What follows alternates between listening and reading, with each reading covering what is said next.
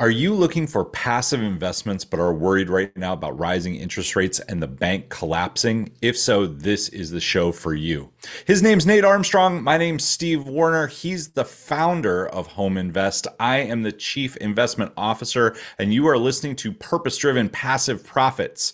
So, this is the place for you if you are interested in building a long term, safe foundation. If you are a believer, if you're a Christian and you believe that we can make passive profits to build the kingdom that God wanted, as well as a safe foundation for us and our families, you are in the right place. If you're looking for Lamborghinis, private flights, things like that, you might want to check out a different podcast, but this is perfect. Blah, blah, blah, blah, blah. This is Purpose Driven Passive Profits. Welcome to the show, Nate. How are you doing today? Steve, I'm good. I'm ready for my purpose-driven passive profits round. Let's do this, man. Awesome. So we're going to be talking about interest rates today. A lot of people, there's some articles coming out. There's a lot of chatter in the marketplace about interest rates are going up. Liquidity is going down. The Fed is pulling money out of the market. People are saying, if you buy a multifamily building right now, you are going to be in trouble 3 to 5 years from now when you have to refinance out. Or you've been hearing about commercial buildings rather going downhill because people are moving out. Why, if we're looking at investing for passive income in multifamily buildings, why is right now probably the safest time in history for us at least? Yeah, so a couple things. I want to kind of take us to a 10,000 foot view on this, Steve. So we all saw the big bank collapse. There's been two of them. There's a third one that had to be shored up, and it caused the Fed to jump in and do a little bit of a temporary bailout. And then they said, we're not going to bail out anybody else. It's kind of what their words were.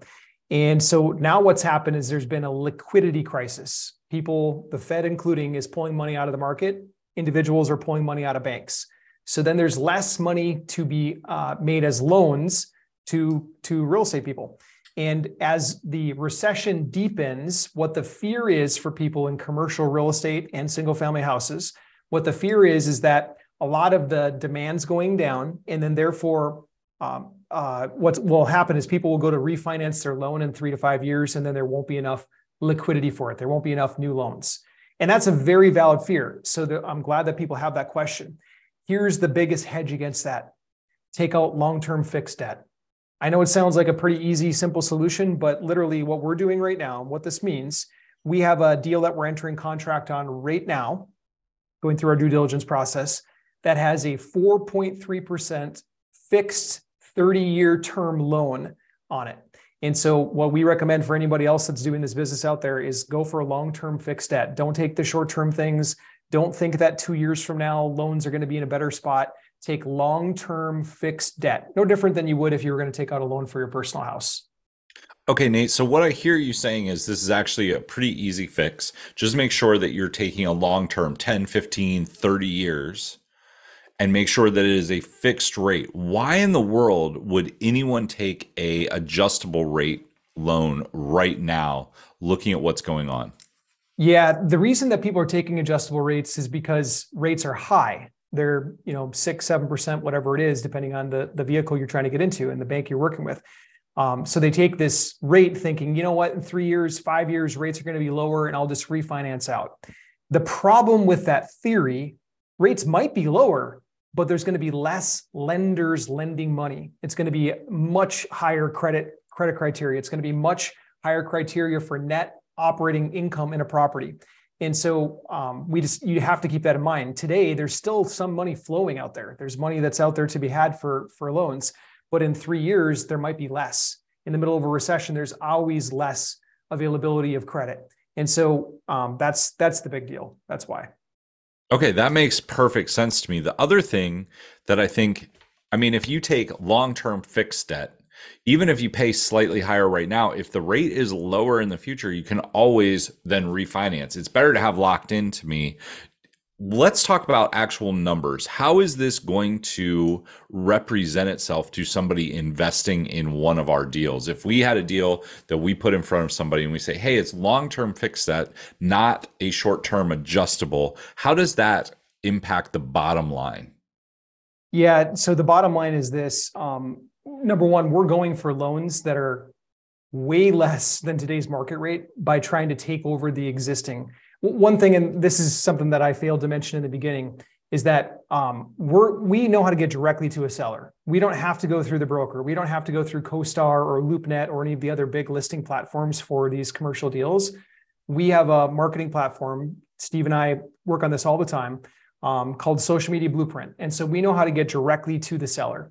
And so a lot of times when you're working directly with the seller, you can ask the question that you can't ask when there's a broker involved. Hey, can you tell me about your existing loan on the property? How many years ago did you take it out? What interest rate was it? And when we hear the magic words like, oh, yeah, I took it out when interest rates were really low, it was 3% or 4%, then we get really excited on our side.